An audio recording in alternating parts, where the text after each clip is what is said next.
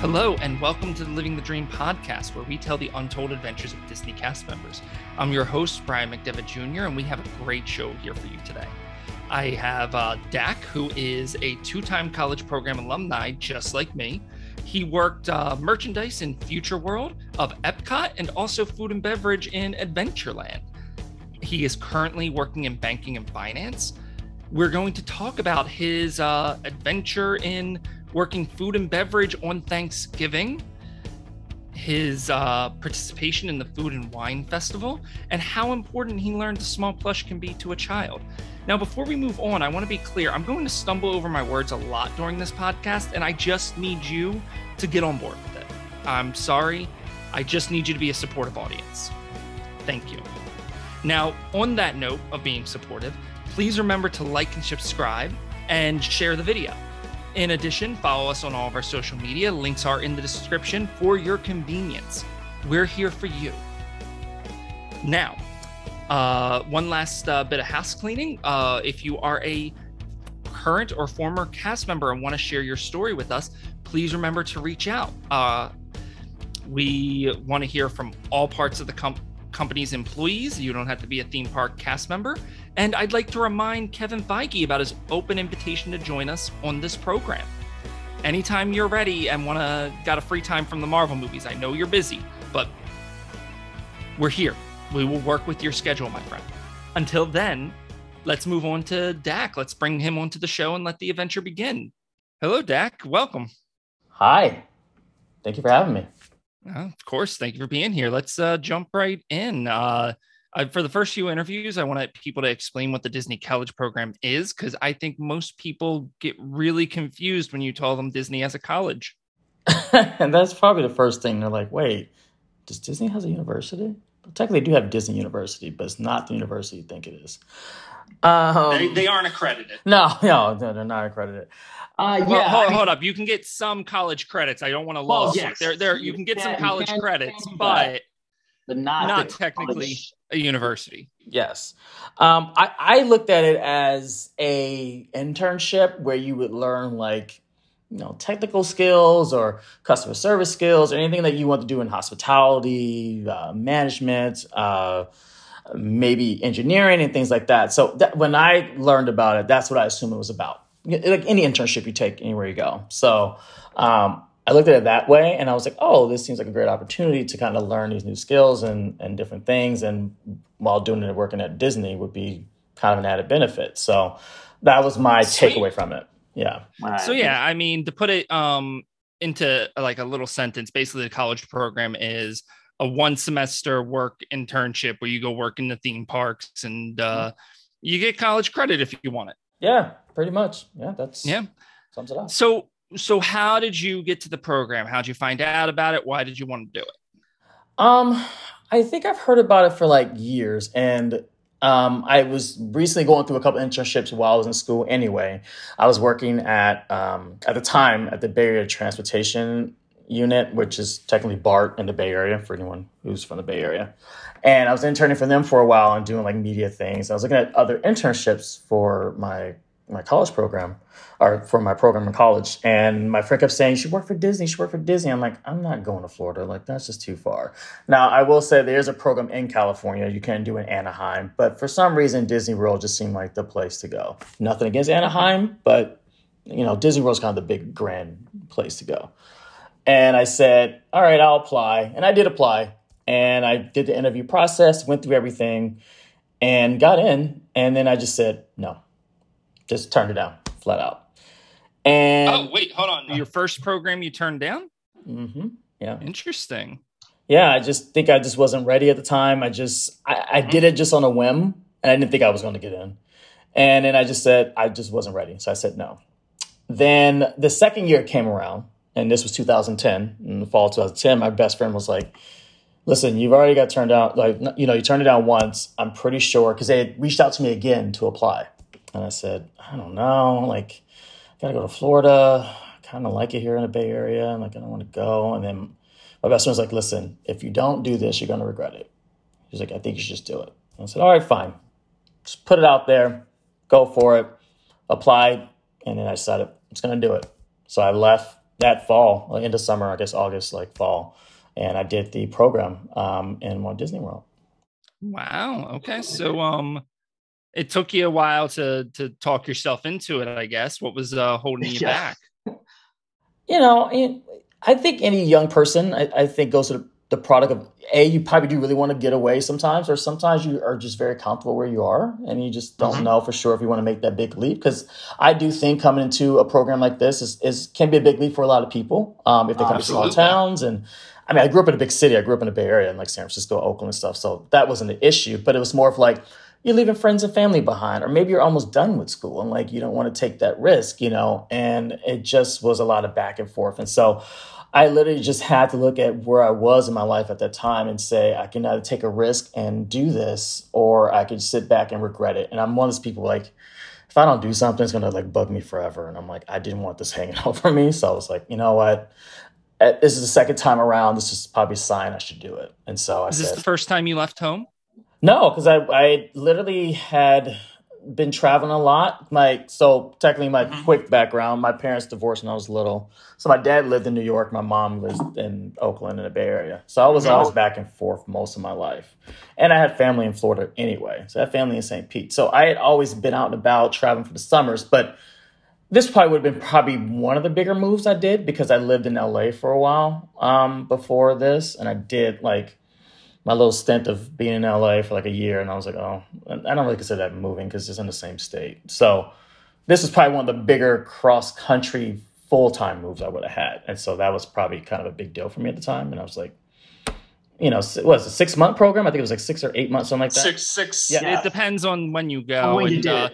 Also, like, there's the advanced program, was it called? What did they call it when you went in May instead of September? It was Fall Advantage. Yeah. Advantage, that's right. Fall Advantage. Yeah. So mine was the original one. So it was 6 months, coming in the fall, and it's still a big deal. So I just was kind of nervous, but after a while I just had to get over my nerves and just realize, listen, it's an experience, it's an opportunity, and how often you get to say you worked for Disney. So, and I have to say my best friend had a lot to do with it. So she's probably the one I should give credit to. So I just finally did it.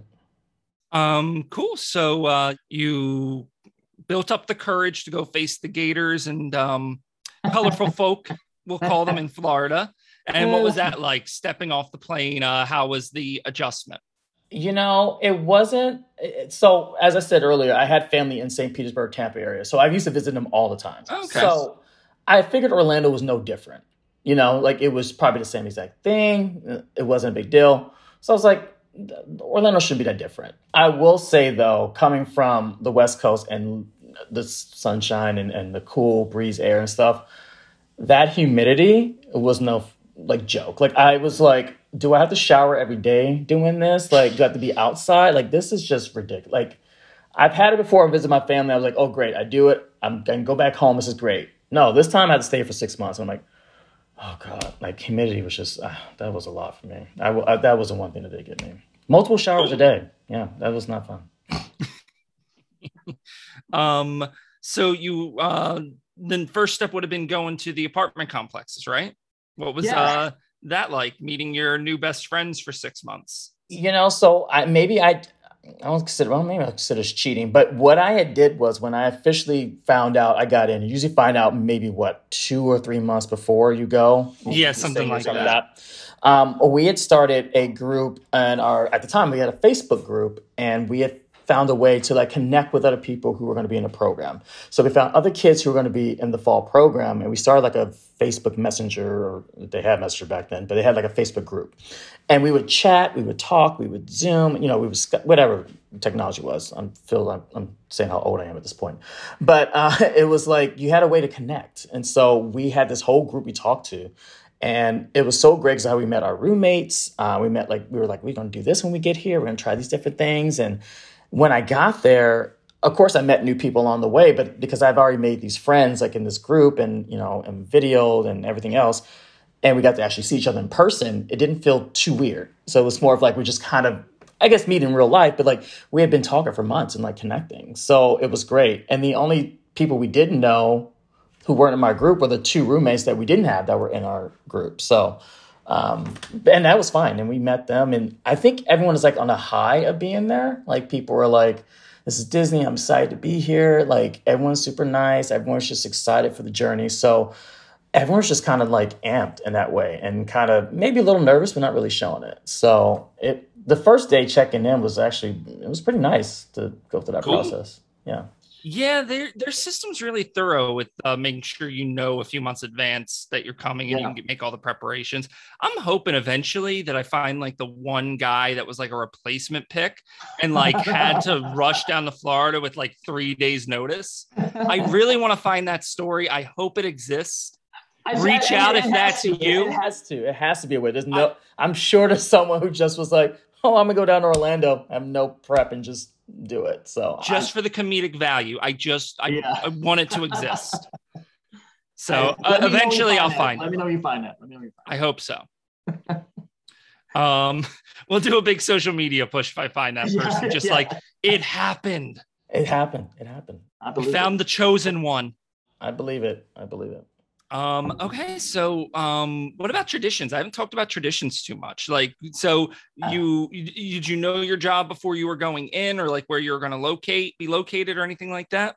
If I remember correctly, they tell you the role you have. So I had quick service food and beverage, but you didn't learn your location until you got through, I guess, casting, and then they would set you up at traditions. They would put you in your groups of where you're supposed to go, or your department, your theme park, where case is. So I remember when I got to the casting building, because they put you through the casting where you go there, they make sure everything's good. And they say, okay, here's your name tag. And then they say, this is the location. Go in and they give you this sheet, which I know people probably still have this sheet. I don't know where mine is, but it tells you like where you're working at, your location, your training, this and that. This is your traditions and blah, blah, blah. So that's when I found out, of all places, I'd be working at the Magic Kingdom. I was like, of course they put me at the Magic Kingdom. Like, where else would they put me? It's fine. And which I was kind of excited. Where else do you put the king? Well, where else do you put a king? I look at it in the way of like, if you really want to have a Walt Disney World experience, why not start at the park that started it all? So at that time, I was like, that's kind of cool. Like, okay, I can live with that. So they told us our place, and then they gave you the days, and then I think you maybe had like the rest of the day to relax that day, if I remember correctly. And then like the next day you either had training or you had another day of relaxation, and then you had another day to go to traditions at Disney University, or their version of Disney University.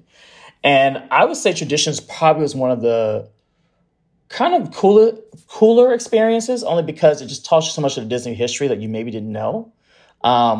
And you got to learn so much more. I was never a real huge Disney person. Sadly, I am now.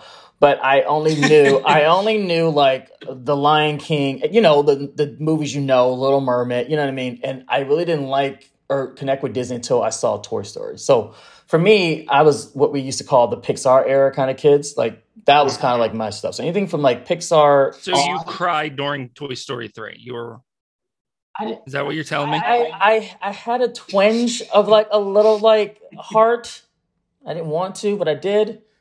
Yeah, it was a lot. Full circle. Okay. Full circle. Strong men cry. I know. Sorry, nothing wrong with that.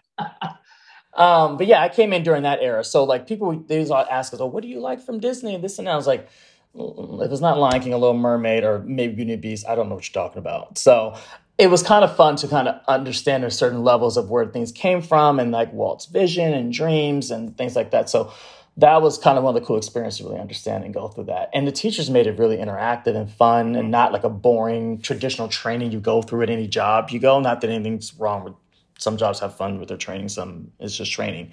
I mean, Disney training is just like, you just learn so much. And you watch a lot of videos, which makes it more entertaining. And it gets you more like pumped and excited to do it. So Traditions was amazing. I will say it was a really great experience. And since you are a two-time alumni like myself, could you tell the audience like both of your roles, so when we're switching around and when they happen, so that they can keep the timeline in track? Yeah, absolutely. So all this that we're speaking about was my first program, and I took about a 6-month break and went back to New York City, and then I came back the fall advantage 2011. So took a quick break. I actually wouldn't say 6 months. It probably was maybe only from January to May. I guess that's 5 months. But yeah, I went back in that May of 2011. And then I did merchandise at Epcot the second time. So I ended up getting like both parks like right off the back. So got MK and then I got Epcot. Cool. So let's pivot a little bit. Let's talk about what food and beverage was like in Adventureland. Challenging.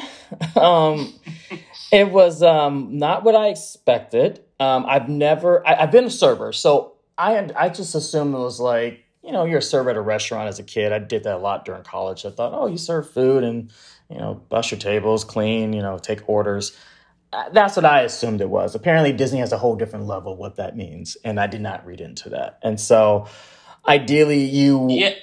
I was going to add I remember because when I worked at Pizza Planet, speaking to this, the line would wrap around the building and we would just be constantly busy all day. Yes. And then I remember when I went to go work at a movie theater afterwards, there'd be a line of like 10 people and someone turned to me and went, "Get ready, this is our rush." And I'm like, "Oh, this is busy for you? That's adorable." You're like, that's nothing compared to what we know. Yeah, I got this. Yes. I was not prepared for that. So I will say that was definitely a culture shock. And especially being, if anyone knows about the Magic Kingdom, that park is probably the most popular and most busiest park because that's all people really know. When they think of Disney World, they think of Magic Kingdom, before they think of other parks. So working there, I was very nervous. It was kind of like, I don't want to say an assembly line, but it was more of like, okay, burritos, tacos, go, send them out. Or they switch us off and then we're like taking the orders and putting in the computer and running through people. And so it was very fast paced. So you had to really be on top of your toes, but there were slow times. So I don't want to say it was always busy. There were times where it wasn't busy. And it was like, you kind of hang around and talk to kids or interact with the guests. But during those busy times, oh man. And that was mostly like holidays, which were just insane to me that many people want to come to a theme park on a holiday. I never understood that. So it was fun. Yeah, the crowds were interesting, and I was like a dope at the time, and I like had this high energy level, which I'm trying to reattain again. And I remember I would like be doing really dopey stuff. And like I remember one thing is like when I was running back and forth doing the orders, I would like do like the Mario 1-up thing for some reason. I forget what my logic was but I was just trying to make it fun. I mean, that's the thing. You have to make it your own. And I will say for sure, I made such a great bond with some of the people I worked with because a lot of times you don't work with your roommates that you are housed with, which I think is also really great because you get to learn like what their roles are. And so you kind of like collaborate and talk about these different roles and places you are in the park and whatever the case may be. And so I was lucky enough to have really great friends who are still my friends to this day. That we worked in, and we would just like go through the realm of it and just like make it happen. But I will say like having that core group of friends I made working there so much more fun. And I think that's probably one of the aspects of the college program because you meet so many like great people. I mean, so many not so great people, but either way, it's an experience. You learn and you end up bonding with people that become friends for life. I ended up going to two of my friends' weddings like 2 years ago who I've met in my first college program, so that was definitely a great way to make friends, but also get you through the day because it could be a lot. I will say it could be a lot. Two of my friends ditched their kids and joined me in Vegas for my 30th. So these are bonds for life, people. If you go, understand these people will be around forever. Absolutely. Yeah. I mean, that is actually kind of interesting, these two track of friends, because I never really considered that before. I definitely did have my work friends, which and then you would sometimes mix them up with your roommate friends. But I do think I would hang out with my roommate friends just because of the nature of the dynamic more. Yeah, and I think it depended. Some people had like great like roommate interactions. Some not so great. That always happens. It just happens in college. So it really was that full kind of college experience. You're either gonna have a good roommate or you're gonna have a bad roommate. But I think what also with the housing program we made it great was that you had events on your living space. I don't know why I can't think of the word to say, common areas or whatever case you want to put it. But they always had so much for you guys to interact and talk. And they did a lot of activities to kind of bring people together. And so that just made it better because, then you had friends who worked at certain other places you didn't know about, or you can go visit them at their locations, and you would be able just to interact and understand so much more. So I thought that was great. My roommates, we actually shockingly got along for the most part. We didn't try to kill each other most of the time, which is good. Most of the time. Sometimes it's just going to happen. There's nothing you can do about that. Listen, we're guys, so like sometimes we just need to duke it out and then we're fine. But I think for the most part, we would just have an argument, get over it, and just move on and be fine. So, but I was probably one of the luckier ones. So some people just had to get like new roommates and just couldn't be bothered with that person. Had to just, get rid of them. It just depends on your situation. But I would never let people deter that, because the whole point of the program, along with learning and working, is to, I believe, to build bonds and to build relationships. And this helps you in any level of work you do, any level of communication, any levels of, partnerships and things you want to do down the line in any career you go. It teaches those kind of like people skills. And I think that's a good thing that we learned, because I came in pretty shy a little bit. Like, people find that shocking I say that, but I just was not like, oh, hey, hurry. Like, I don't go up to people. Like, I was always just kind of timid a little bit. But like, the more I got to know someone, or I was comfortable around a group of people, I kind of shined more. And so Disney kind of got me. Now you just walk up to people and go, we're friends now. No, I don't do that. But I am more nice to people now. So I've learned to be nicer to people, put it that way. But it's more of like to have a conversation. And now I'm like, oh, hey. And I think when you mention Disney to anyone, and this happens to you, it's like, oh my God, what was it like? Like, you just mentioned the word working for Disney World, and like people are just in awe of you no matter what. And this happened in even interviews and jobs. It's like, what was that like? And I'm just like, oh, well, just this and that, and this is what I learned, and it goes a long way. So I always tell people, remember, like, having Disney on your resume is it's like a Willy Wonka golden ticket. Like, it literally sets you up for anything. Absolutely. Yeah, no, it helps between getting a little street cred that you have Disney on your resume. And then, as you said, there are certain social skills that you acquire. Yeah. One of the social skills, like, I can vaguely hold up a conversation with someone speaking another language. I had to pick up that skill and be able to walk them through the ordering process. I can do very basic things. And now when it got advanced, I'd just be like, I need a friend. I need to phone a friend. And then someone would come running over to help me out. Like Patricia, she'd come running to help me. But nice. But I could handle a basic level of conversation. And then, as you said, social skills as well, dealing with people. Yeah, you summed it up really, really well. So one more thing I want to talk about with your food and beverage experience in Adventureland is you said you wanted to discuss Thanksgiving, a particular event. Yeah, it was that Thanksgiving 2010. Now, normally when you think of college, you think you go home for the holidays. You go home with your family and you see friends and blah, blah, blah. That doesn't happen at Disney. When you sign up during the fall event, it's just like you're going to be in every freaking holiday. So it's Halloween, it's Thanksgiving, it's Christmas. Like, you just sign up knowing that's what's going to happen. So I actually got lucky in this aspect. So I had to work Thanksgiving, but the trade-off was if I worked Thanksgiving, I didn't have to work Christmas. Now, don't ask me how I got away with this, because most CPs don't get away with this. But somehow my boss let me off for Christmas, and I was able to go home. And then not have to deal with Christmas at Disney, I saw pictures and I was like, oh God, no. So Thanksgiving was interesting. So I'm also a Thanksgiving baby. My birthday's November 29th. So I'm always kind of like, love Thanksgiving, but obviously some people do or don't. They go from Halloween to Christmas cases. And we were working at the parks. This is probably about, I think, the day of Thanksgiving. And I thought, well, maybe people will be with their families. Like, it won't be as busy. I'm just spitball off the top of my head. I'm like, oh, they won't be in a park. Like, they might be at a resort with their family or go to a restaurant, or, you're not going to be in a theme park, right?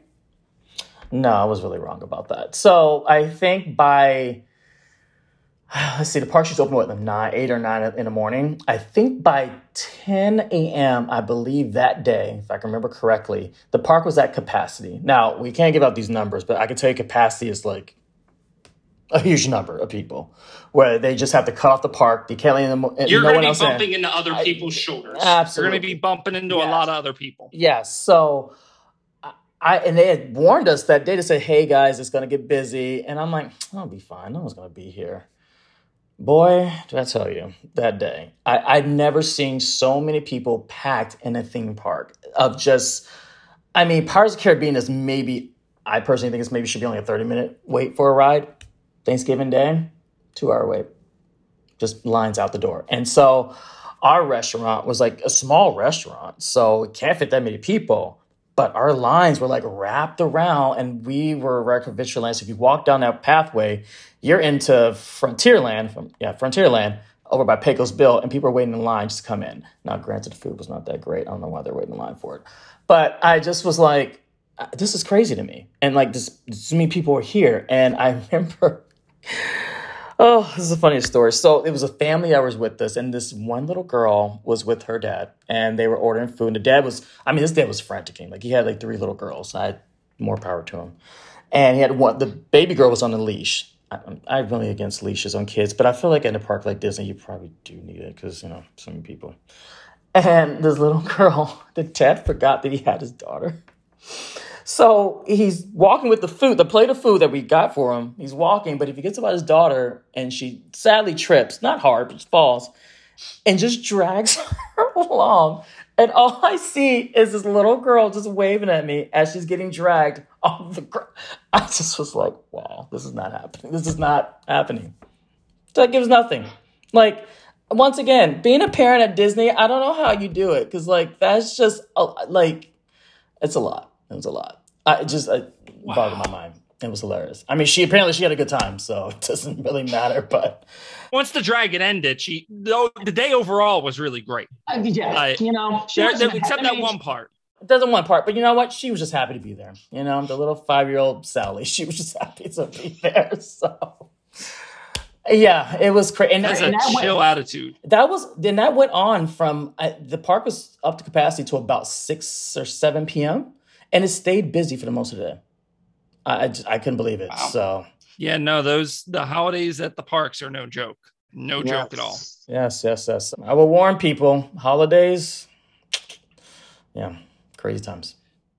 Cool. So let's talk about the Food and Wine Fest. You got the opportunity to work that a little bit. Explain to people what that is first. Yeah, so the Food and Wine Festival is the festival they have at Epcot, and it is a culinary adventure, so I like to explain it. A nice way of putting it. Or as, let's say, get drunk around the world, where they have different kiosks from around the world and they bring different foods. I wouldn't know anything about getting drunk around the world. I know nothing about that. Yeah, so because at the time, I think you can't drink at Magic Kingdom now, but back at the time, the other theme parks are only parks you can drink alcohol at. And so Epcot was known for being the place to have beverages at different countries.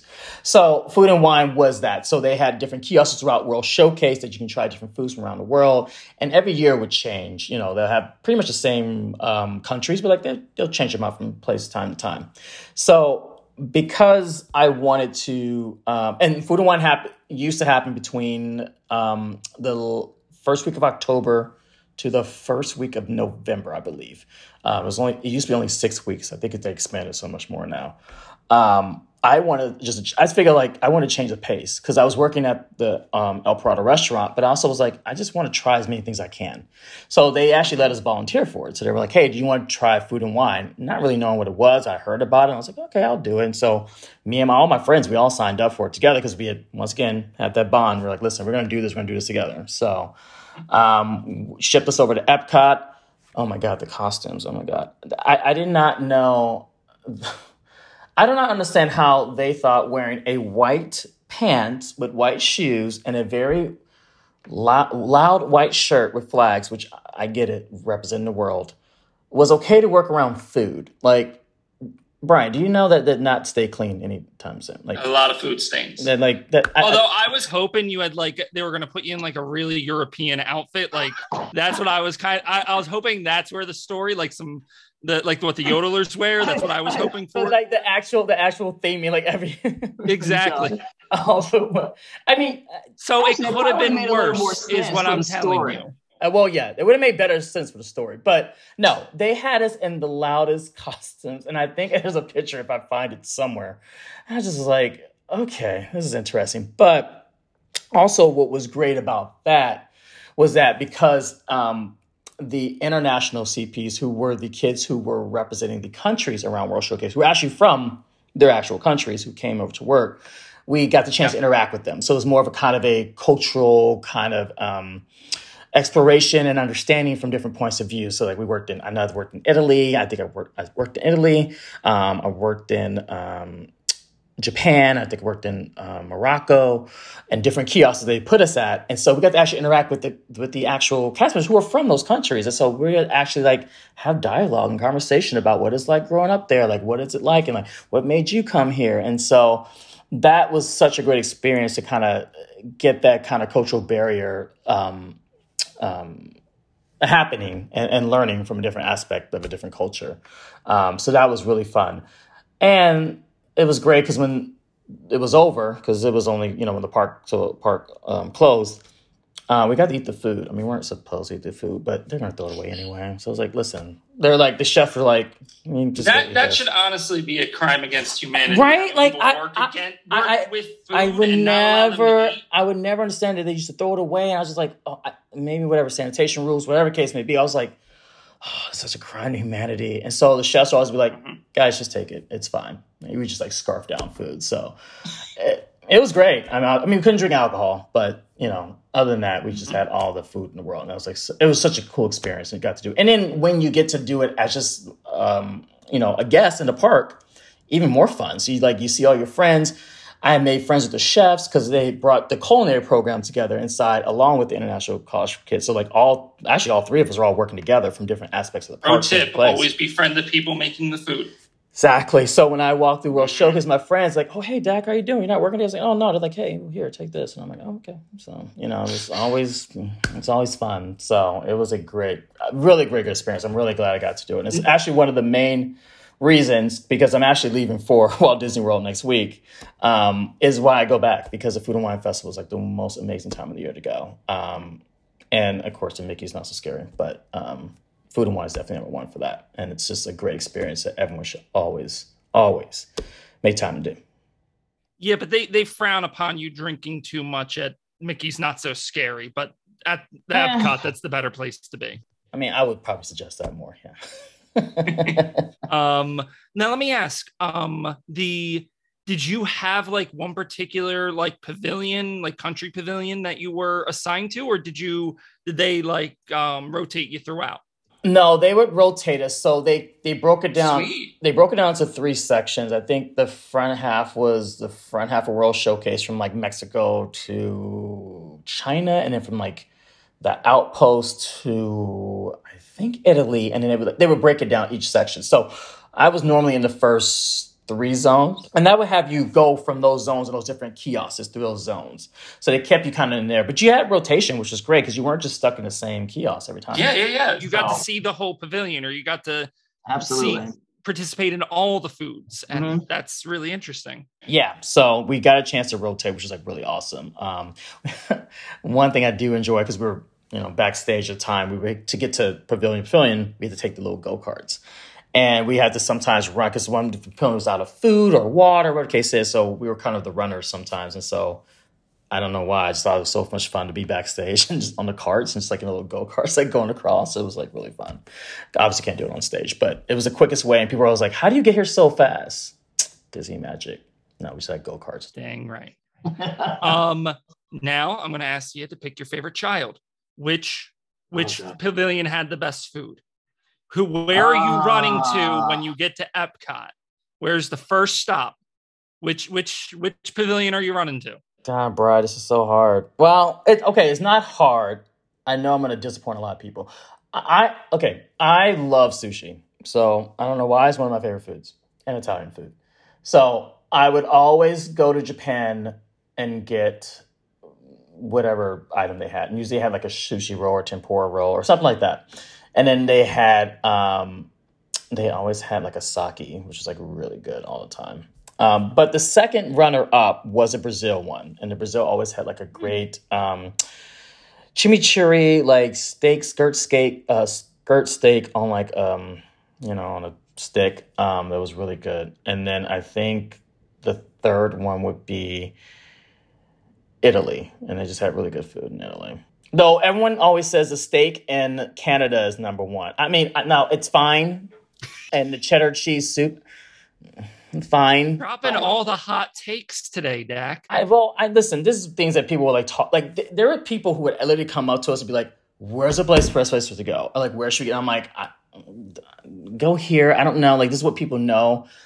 I would say Le Cellier was probably number one on everyone's list, because you could never get a reservation at the restaurant at the time. And that's might have changed over the years, but because you couldn't get a reservation at the restaurant, they would serve the steak at the Food and Wine Festival, and so people would always go there first to get it. And that line was always crazy. It was fine, but I think you kind of just justified us to take a lunch break. I know, right? Just like making everyone hungry now. I think it'd be really funny if we could like cut away right now and then come back like eating mid bite. Just have like some steak right in front of us with like Food and Wine. Well, guys, that'd be really sweet, but I didn't get that idea until just now, so we're not going to do that. I'm sorry, everyone. Well, if you want to tell them, Food and Wine is happening now because apparently they expanded to 12 weeks. So it's been going on since, I think, end of September. Actually, sorry, I take that back. I think it's happening since August. And it's going until mid-November. So if you have a chance during the 50th anniversary, make your way to Epcot. Let's talk a little bit about your time being merchandise at Epcot. Yeah. Something very magical about merchandise. I just never understood. And as you can probably see, half of my house is full of Disney merchandise. I don't know why I have it, but it's just, I have it. So I learned, number one golden rule I learned when I worked in merchandise. If you see a Disney merchandise item you love, and it's special to you, or you feel there's some connection, whatever the case is, do not wait to get it, because 9 out of 10 chances you come back, it's gone, it's sold out, you're not getting it ever again. So that's rule number one. What I learned when I got to Future World, I used to work at the Figment of Imagination. I don't even remember where that ride was. Next to Captain EO. So it was over in World Showcase across from Soarin'. That pavilion was the most annoying pavilion in the world. But the only reason because that music kept sticking in my head and I was like, oh, God, I can't do this. But I learned that at the time, I don't think they do this anymore, they would have these green screens of pictures you can take with characters, of all Disney characters you can do with your family and whatever the case may be. And I remember that one of our roles was the merchandise and selling merchandise and Captain EO, Figment merchandise, and then these photos we had to sell.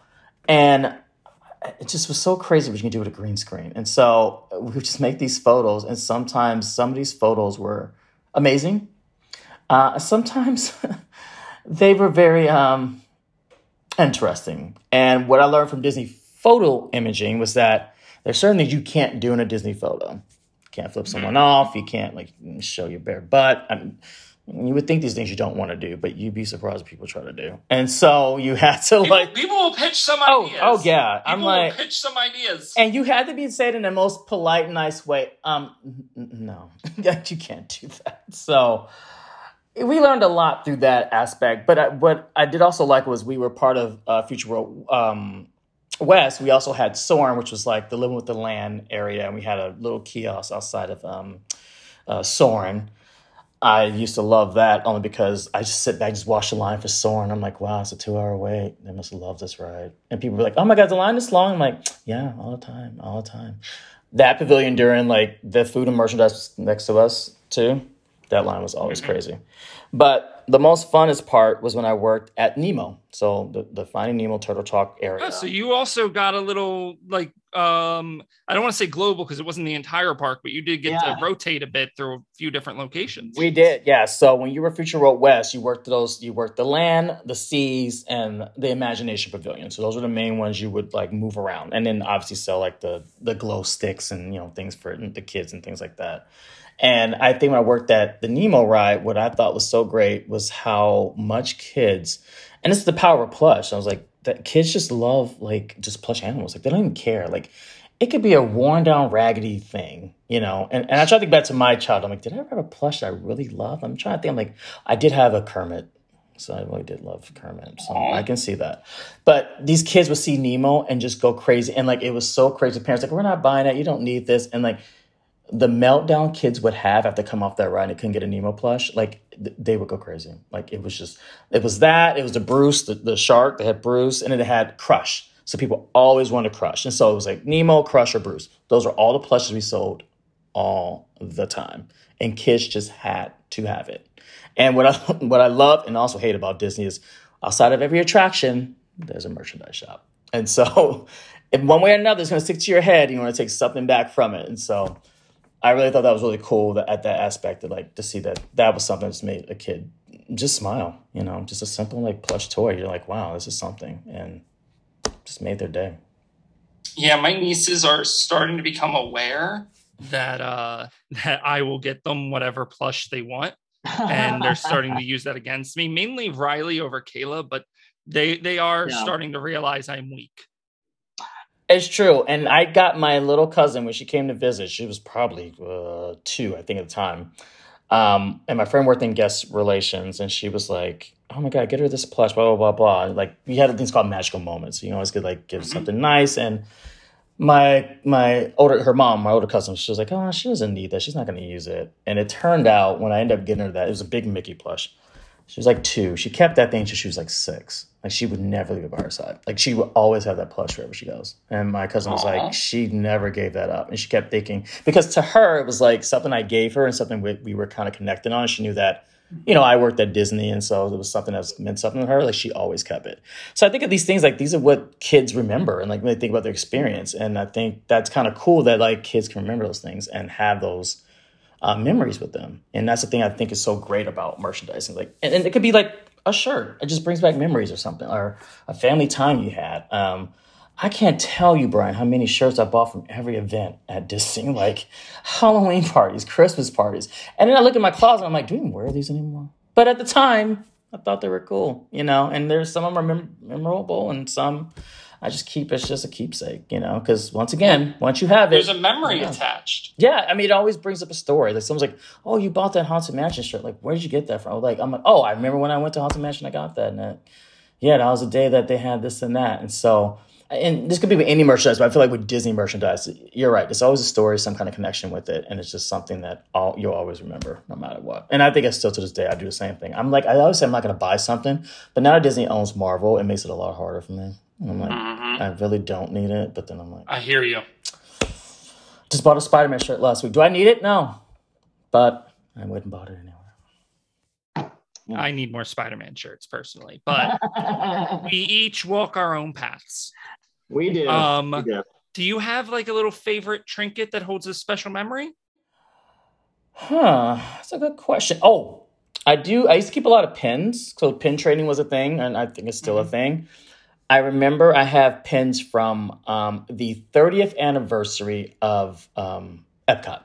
And so they had a special T-shirt, they had a special lanyard, and that was one of the things I kept. And then I also did the holidays. I sung in the choir when they did the holiday showcase at Epcot. And so they gave us a special pin and certificate for doing that. And I did that 2 years in a row. And that was kind of special and awesome. Plus, I got to sing next to like Whoopi Goldberg, and I think I did Jonathan Groff was there too, so that was kind of close because I can almost touch them, but I didn't. But wow! So you're best. So you're best friends now, is what you're trying to say. I mean, in my head, we are. In my head, yeah. What was the influence of this program on your life? Was there a ripple effect? Was there? How did this experience influence you moving forward?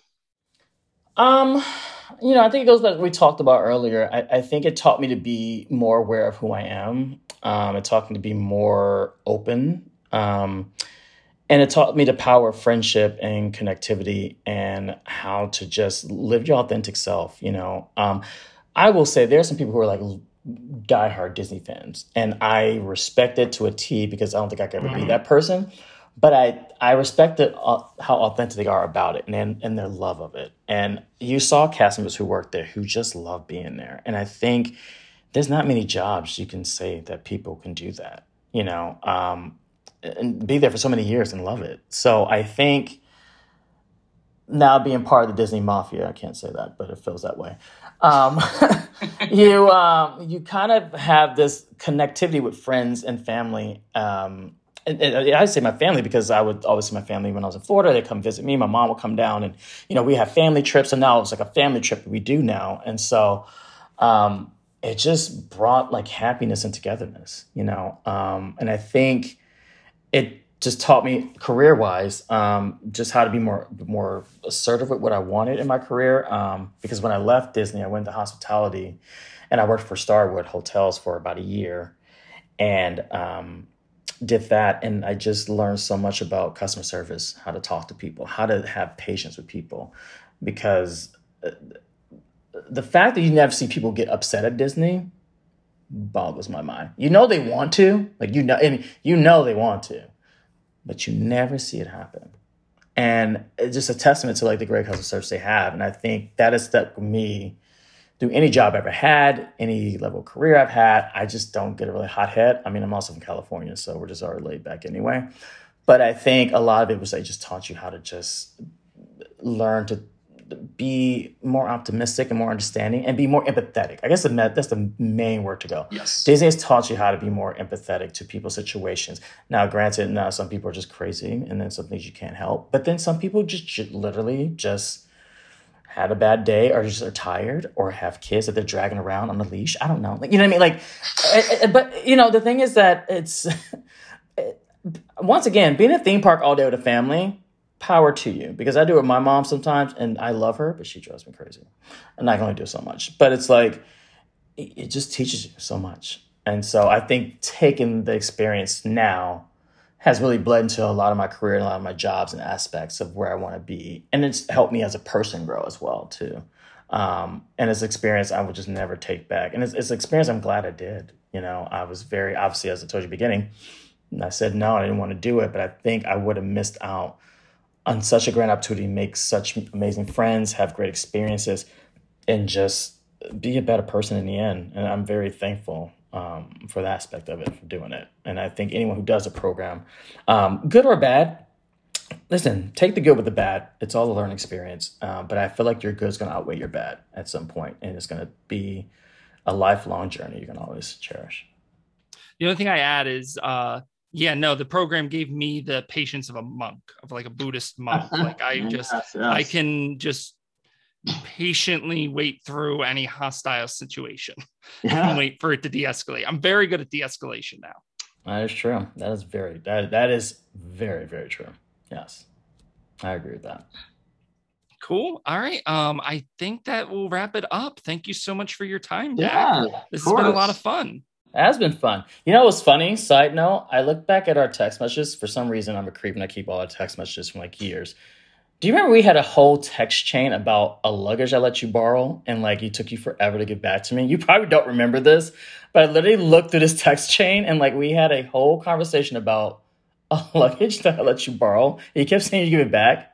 I mean, you finally did, but I was like, I can't remember this is what we talked about half the time, about a luggage that we just never got back to each other. The most hilarious shit ever.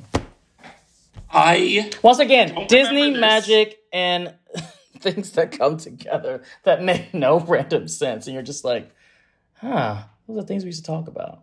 Yeah. That's hilarious. I'll find it and I'll send it to him. You'll just be like, wow, we talked about this. Okay. That's great. I don't remember this, but I do believe you. Funny story. I borrowed a white collared shirt for a film festival I won recently. About 2 weeks ago.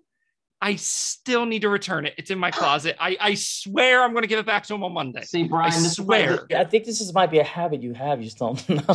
I need to get better. Unfortunately, this is a bug in me that Disney did not fix. But I don't know if it's exactly their fault. It may not be, but it's hilarious nonetheless. All right. Thank you for pointing out. Thank you for pointing out my character flaw to the audience. They're going to learn about many more of them. The moral story is you did bring it back. So at some point in the text chain, you did bring it back. So it took a while, but you did bring it back. I eventually become a good person. You do, yes. Is the moral of the story. Yes, absolutely. All right. Thank you so much, Dak. Yeah, thank you. And best of luck on everything. Really, truly. Thank you. You're welcome. Thank you again to Dak for joining us. I hope you all enjoyed this episode of the Living the Dream podcast. Remember to like, share, and subscribe. And also email us at livingthedreamofficialpodcast@gmail.com if you have a story you'd like to share with us. That's all for this time, and I'll see you all again real soon. Living the Dream podcast's executive producers are Nick Light, Brian McDevitt Jr., and Julia Sola. It's engineered and edited by Julia Sola. Show music provided copyright free by The Poisoned Youth. Thank you for listening.